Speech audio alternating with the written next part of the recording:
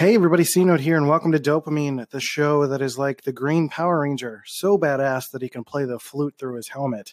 Today on the show, we're talking about infidelity. This is a bit of a vulnerable topic for me. This is something that I am not innocent in, and something that has, in relation to mental health, been a pretty important topic for me to look back on in my past to make certain judgments about myself and my relationships and where I can go forward, how that affects my mental health, how my mental health has affected my relationships, my decision making, and kind of determined what I want in life and all of that stuff. So, I mean, there's a lot to break down here.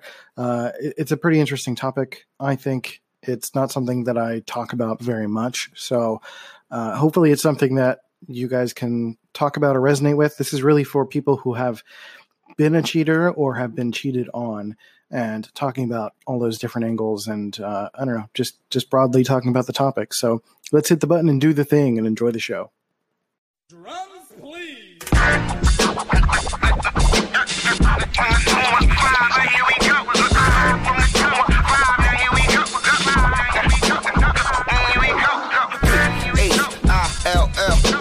North, west, south, side, right,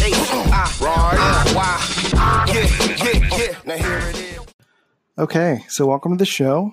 I hope you guys are doing well. I'm your host, C-Note, and today I want to talk about infidelity because it is a topic that it's kind of vulnerable for me because it's unfortunately something that I have done and something that I'm not very proud of, honestly. And I could look at my mental health history and blame it on that.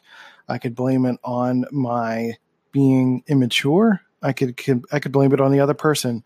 I could blame it on the person that made me do it, quote unquote, or blame it on the, I don't know, social media, or blame it on anything. And fact is, at the end of the day, it's something that I've done. It's something that is a part of who I am. I wouldn't say it's a part of who I am. It doesn't define my identity. It comes up in conversation sometimes, and something that I feel like it's important in my current relationship to have mentioned that it's something that I've done. But she's also understanding of the circumstances, and I constantly break down a lot of what I was thinking in those moments to really be clear about, you know, the providing a sense of security within her and I's relationship right now. So infidelity as it relates to mental health is really interesting in the sense that I talked about it kind of in the context of violence and mental health. You know, violence can be a symptom of mental health, but it's also a part of it. It's not a symptom of mental health. It's more of a symptom of poor upbringing. And the same way infidelity can be similar to that. It could certainly accentuate certain behaviors or certain ways of being, but it's still an individual's responsibility to better themselves from the perspective of mental health, or not to be a violent person, to not be abusive, to not cheat on your partner, to, not get yourself fired at work, things like that. Or to be clear about the things that you need to address your mental health needs. Some of the issues that I've had in my past in regards to infidelity, personally, were emotional safety issues, meaning I did not feel comfortable with the person I was with. And therefore, instead of ending the relationship I was in, which admittedly is a cowardly move to not be honest about my emotions, it was something that led me into the arms of another person. And sometimes it was just emotional. There were a few instances of this occurring in my life. Some were emotional. There were some physical things. And in those cases, it was all about either the high of the experience in comparison to the life I was living at the time, or the emotional connection with someone that I didn't feel like I was getting with the person I was with. And mixed with that high of of getting attention from someone that I was not supposed to get attention from. So mixed with like the mania aspect. So it's going to be difficult to navigate this because I want to be clear that I'm not using my mental health as an excuse for this behavior. It was not a good choice in any circumstance, in any case. And the point being that with the talking about my mania is that I was going through a lot of destructive behavior, and part of that destructive behavior of mania is ruining my personal relationships. If things were going good, if things felt like they were stable, there was just something in my brain that told me to jump or to do something to change it up or to sabotage it. Also mixed with the idea that when I was a kid, I didn't get a lot of attention from women. So when I did at a later age, I would absorb it from wherever it came. You know, I didn't want to just dismiss it and say like, oh, that's cool. I wanted to be like, oh, all right, well, what can I do with this? You know, and that was not a healthy perspective. You know, it wasn't healthy for me to play around in this relationship within the relationship I was in, you know, and be able to say like, I'm not happy with this, or I'm not happy with the mundanity of the relationship I'm in, or there's some need that it's not being met within this relationship and I needed it somewhere else. And it wasn't good for me to do that. It wasn't fair to the other person, of course. That's pretty obvious. I think people agree to that. And it wasn't fair for me to use that as the thing for me to get my jollies off on. You know, it wasn't fair for me to use that as the mania thing. And I think it was the combination of the mania mixed with that younger male experience of not getting a lot of attention, so that when I started to get attention, I wanted to feed on it. And that's not healthy. You know, I was definitely immature, and was approaching a lot of, those situations with that combination of that mindset, and really not valuing my own personal life very much. So while I loved the person I was with, I was also very, very much able to convince myself that like, well, if they don't know, it's fine, you know, and that's not cool, first of all. And because, you know, for me, being a person that I've always been a bit morally ambiguous, especially when I was younger, meaning I was okay doing stuff and not feeling bad about it. Particularly when it came to infidelity, I had a lot of bad habits when it came to like stealing things or minor vandalism, stuff like that. And never got caught for anything. I always thought I could use my intelligence to get away with stuff. And I think some of that was part of the allure, was how do I navigate this in a way that doesn't get me caught, you know? And I think that was also satisfying in a way that wasn't, you know, it's not good, but I think that was part of the allure of it for me. And finding that satisfaction, again, that hit that a lot of us who are dealing with any kind of mania knows, or ADHD or anything that involves getting like a dopamine hit, is all about finding the next thing. And I think for me, it was a combination of things that was getting me into my flow state. That means I was trying to trick not only the person I was with to not catch me doing this stuff, but it was about trying to convince the person that I was cheating with that it was morally okay to do this with me, because it was like a, you know, once in a lifetime opportunity between us or something. You know what I mean?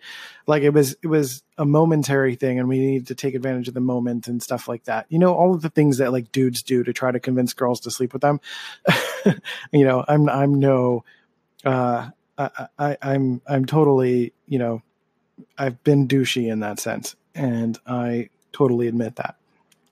So I think part of it was the high of being able to pull that off and because I really did. I liked the process. I remember at the time, I liked the way that it felt. I like, and I'm sure everyone does at the time, it's exciting. You're getting away with something, and it doesn't feel like you're trying to hurt the other person. That's the thing. It never felt like I was doing it in spite of the other person, but it was like for me and satiating what my brain wanted, because it was never really about the physical body feeling. If I wanted to just feel good, I could just go masturbate or something, like it wasn't about that for me. It was about the cognitive connection, with someone, and it was about being wanted, because it was mixed with the idea that when I was a kid, when I was younger, teenager, I didn't get a lot of attention. So when I started to get that attention and I started to feel wanted, it's like you get this high, wanted from more than just the person you're with, because you've already quote unquote conquered that. It feels like, what else can you do? And it's really messed up. It's not I'm not saying it's good at all. It was not good for me to do that. But I remember feeling that the most exciting part of it was like feeling like I can get away with it, because I wanted to be able to do what I wanted to do. That's kind of the story of my life. I want to do what I want without someone stopping me and getting in trouble or any kind of consequences. Like I wanted to sleep with this person once because I was really excited about it. And I like the way that their brain works, or I like some emotional connection, or I like something. And I wanted to express that, but I didn't want it to affect any kind of long-term thing. And I think I convinced myself that I was able to pull that off. And, I still haven't gotten caught, which is messed up, but it's not something that I'm not coming out and admitting this to anyone. Sorry, don't ask questions. But the idea is that, I do feel a sense of shame about it. I feel shame not about the person I was with, because obviously it's like bad. And it wasn't about that. It wasn't about me. It was about what was I missing that made me want to do this, because it wasn't about, I didn't care about the other person's perception, meaning the person that I was with. I didn't care about their perception, because I felt confident enough to not get caught. So I didn't think about that. I haven't considered that. I haven't even thought about that, honestly. Because I always felt like I could talk my way through things and find a way to do logical gymnastics to find my way through or in or out of a situation, no pun intended. And so the struggle that I've really been thinking about or have is like, why did I want to do that? Especially if it's not about blatantly hurting the other person, then what's going on with me subconsciously? It's a lot of the stuff that I've been talking about in terms of my relationship with women. And I have, no great way of saying this without sounding douchey, but I have great love and respect for women. And it wasn't about trying to quote unquote trick women to sleep with me. It was just about feeling a sense of validation for myself. And I think having a woman feel like she could give herself to me, that sounds creepy. I don't mean it that way, but I mean like to want me, to want to be with me, to connect with me, to be sexual with me, felt like the ultimate validation for me. And that may be true for many other men, but they may feel that about the partner they're with. And I felt like I was supposed to feel that with the partner I was with. So at multiple points, like I would still go and do the thing, but it would make me very much think about my relationship and think about why do I even have this thought first and foremost? And I know that there are many variables, in thinking about the fact that I'm a dude. We are generally trying to quote unquote spread our seed and going to as many ladies as possible. I get that aspect, but I'm also an intelligent human being. I consider myself somewhat intelligent. But I felt like I was giving myself to the whim of my instincts in a way that was unhealthy. And my instincts being driven by mental illness doesn't help anything either, because it makes me search for that high even more. So I felt like the high was way more potent than any semblance of feeling bad that I could ever have or ever experience. And, that could be very much unique to me, could be unique to my brain chemistry, unique to how I grew up. And again, not saying that any of this was okay, because it really wasn't. But I felt like the way that I could get through it, the way that I could grow from it and not do it again, was to learn, what caused me to do it. Whether it was women, whether it was my mental health, maybe it was the desire. Maybe at the time I wasn't feeling like I was getting enough affirmation from my relationship or from the people around me. Maybe I wasn't feeling like I was using my natural brain talents in the way that I wanted to, or I didn't have the room or the opportunity. Maybe there was things in my relationship that got stale. Maybe there were, there's points in relationships where expectations come in, and it can be really hard to feel a sense of novelty within a relationship that you've had for a very long time. So, and being someone who part of my mental illness is that seeking of novelty mixed with my personality type being an INTP, my secondary function is extroverted intuition, which is very focused on novelty and going with the flow and optimism. So, but I ended up using it in a way that was not good for me, or not, maybe, it's hard to say because it felt like it was good for me at the time, but that's a very physical thing. It's very much in the moment. I don't feel a sense of regret for doing any of that stuff because it ultimately taught me things. But if you continue to do it, then that's the problem, right? And if you're someone who is currently in a infidelitous situation, if you are someone who is with a partner and you don't know how to communicate with them, or there's something where your needs are not getting met, you need to address it with that person. And part of the problem that I had was being an introvert and being an introverted thinker. I was not always the greatest at communicating my feelings, being able to ask the right questions, being able to get the answers from someone that I felt like I really needed in order to feel valued and safe in the relationship. So instead of actually continuing to try to figure something out or to leave the person, I would just be like, you know what? I'm going to appreciate the safety that's within this relationship and go seek the novelty outside of it. And that was it's not good. It's not something that really anyone should do. It's not fair to you.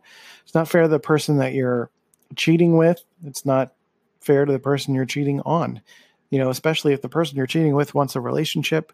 What do you do from there? It makes things way more complicated than it needs to be. And if the reason for cheating is to feel a personal high, then it's no different than, shooting up heroin or eating too much food or doing something else that is unhealthy for you.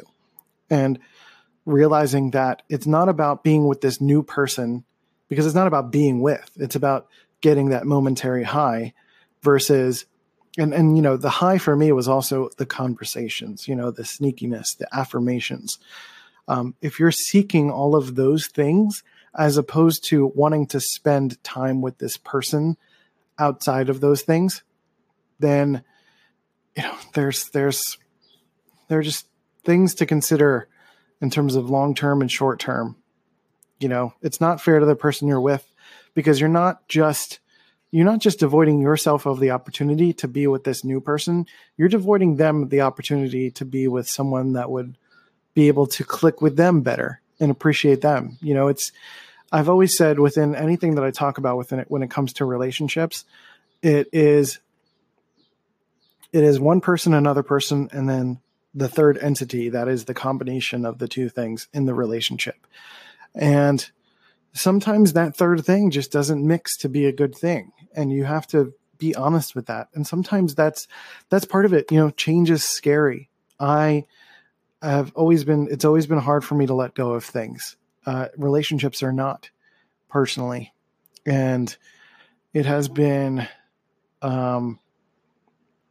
it's been really hard. I feel like I push through things for longer than I need to. And it causes me, I shouldn't say it causes me, it doesn't make me do anything, but it makes me think about, it has me consider that I can still have the things that I like about this and fill in the gaps with something else. Again, no pun intended. So I think part of it too, and it's something that I have with my current relationship, is I think I didn't have enough self-worth to feel like I could have the total package. Meaning having someone that is like lovely and smart and talented and sexy and gives me affirmations and speaks to me all the time and is there for me. I don't think I felt like I could have all of those things at once. So, and I think that's common for a lot of relationships. I think a lot of people feel like, oh, this is the best I'm going to get. I better appreciate it. Or I can find a way to fill in the gaps of this relationship with another person, or types of friends that could do this. And honestly, like in relationships, you can do that sometimes when it comes to friendships. Like if you have a friend that, say like you really love video games, for example, and your partner is not a big video game fan, but they support you and they don't stop you from playing video games, but you think it would be really nice to be able to play games with them, but they don't really have interest in it. So you can, find friends or a group or something to satiate that. It's healthy to have your own aspects of your life, but you can't really do that when it comes to like sex. It's about being monogamous and being respectful to your partner, unless you have, some predetermined polyamory situation, but that's not what this is about.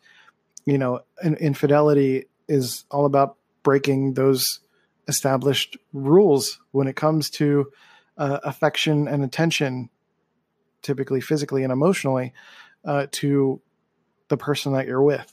So if you break that social contract, you can't go and satiate that somewhere else. That's something you need to work on with your partner.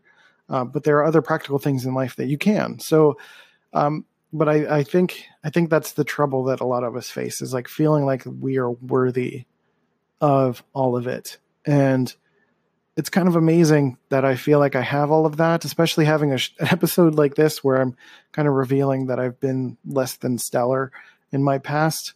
If there was any kind of karmic, that's kind of the reason I don't believe in karma, because I feel like if karma existed, I would be in the ground right now.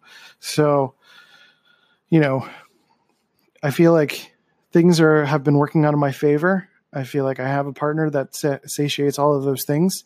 And I don't put pressure on her to be the one that has to do that. It involves my personal growth as well. It involves me being able to exhibit and be that for her as well. And I've been learning that with time. I've been learning that as I mature and grow, that it is a two-way street, of course. And we've been really great at connecting with one another in terms of talking about everything, being real about it, even if it's uncomfortable. And it's really the only time I've been able to do that without a fear of walking on eggshells or any kind of closed-mindedness or anything like that. It's been really wonderful. So, while I've made mistakes in my past, I know to not do that again. That's not something I want. I know that if I ever feel that kind of urge, because I'm familiar with that urge, that I will know how to address it. So, hopefully that'll help you. I mean, I talked about myself a lot. I don't know if you're a person who has experienced this. Maybe it could help you understand a person that you've been cheated on by someone. And I think it is important to understand that it's never about the person who's being cheated on. I think the person who's doing it has some things they have to work through and they have to fix. And I think if they do say they love you and they care about you, but they don't know how to use it and they don't know how to keep it within the relationship. And again, it's not about making an excuse for that type of person. They need to grow, they need to change, and sometimes they need to let you go. But, I think in terms of the one being cheated on, to not let it affect their own self-worth, because it isn't about you not being enough. The people that I was with at the time when these things happen, like I loved those people. I loved that I was with them. I love who they are as a person. I still love and respect them as people. And I know that's hard to hear and say like, well, you fucking did this. Like what, that doesn't, again, it wasn't about them. It was about me. It was about me working through my stuff. It was about me trying to learn more about who I am and realize that I'm pretty messed up. And I've been trying to fix that for a very long time.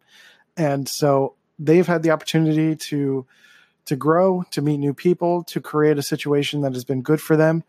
And I wish them all the best. And that's what I want for them.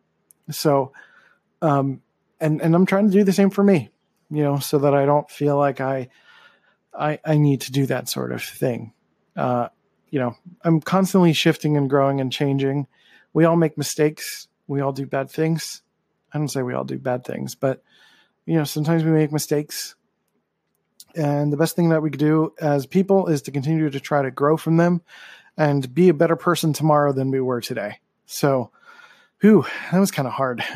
That was a lot of heavy stuff to talk about. I've never really spoken about that in any kind of public way. So, let's hopefully this doesn't go bad. But honestly, I'm comfortable talking about it because I feel like I've been growing from it, and being able to take all those principles and apply it to my life and current relationship. And, the big major takeaway, and I want to reiterate this, is that if you're someone who has been cheated on, understand that most likely it was not about you. You did not do something to make them cheat on you. You were not too ugly. You were not unsexy. You were not unintelligent. You were not uncaring enough.